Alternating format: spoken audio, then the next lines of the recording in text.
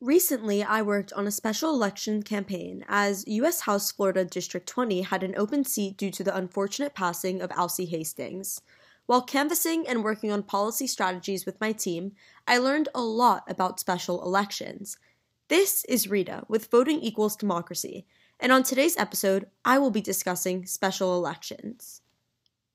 Special elections are held under various conditions, but usually include when a vacancy occurs in the office of state senator or member of the state House of Representatives due to illness or death. When this circumstance occurs and vacancy arises, campaigning begins for special primary election to happen in November. Candidates endure canvassing and advertising their campaigns to their constituents to hopefully be voted for during the special primary election. If the candidate wins, they can then run in the special general election, which typically occurs in January. These months, of course, vary per campaign and race.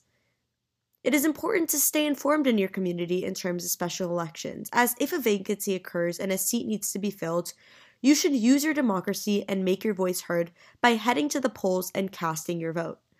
It might not seem like your vote makes a difference, but in the grand scheme of things, when there is a change of leadership in office, policies will change for the better or worse, and to ensure that your better occurs, you should make your vote count. Especially during times of hardship, as we are still battling a global pandemic, it is important that you contribute to the discussions on education, taxes, and other important policies that are affected by your vote. Especially with these local elections, it is important that you are involved because your vote impacts where local money goes, where the money your city has is going. Because if you want your local public schools or parks to be improved, you need to stay involved during these special elections and go to the polls and vote when you can. This brings me to my next point. Make sure that you are registered to vote.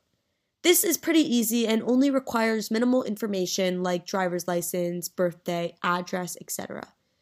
Even if you are already registered, it is important to update your registration as things like party preference and home address may have changed. During the summer months, I made sure that my local neighbors were registered to vote, and even if they already were, I updated their registration cards with them. I even did this myself.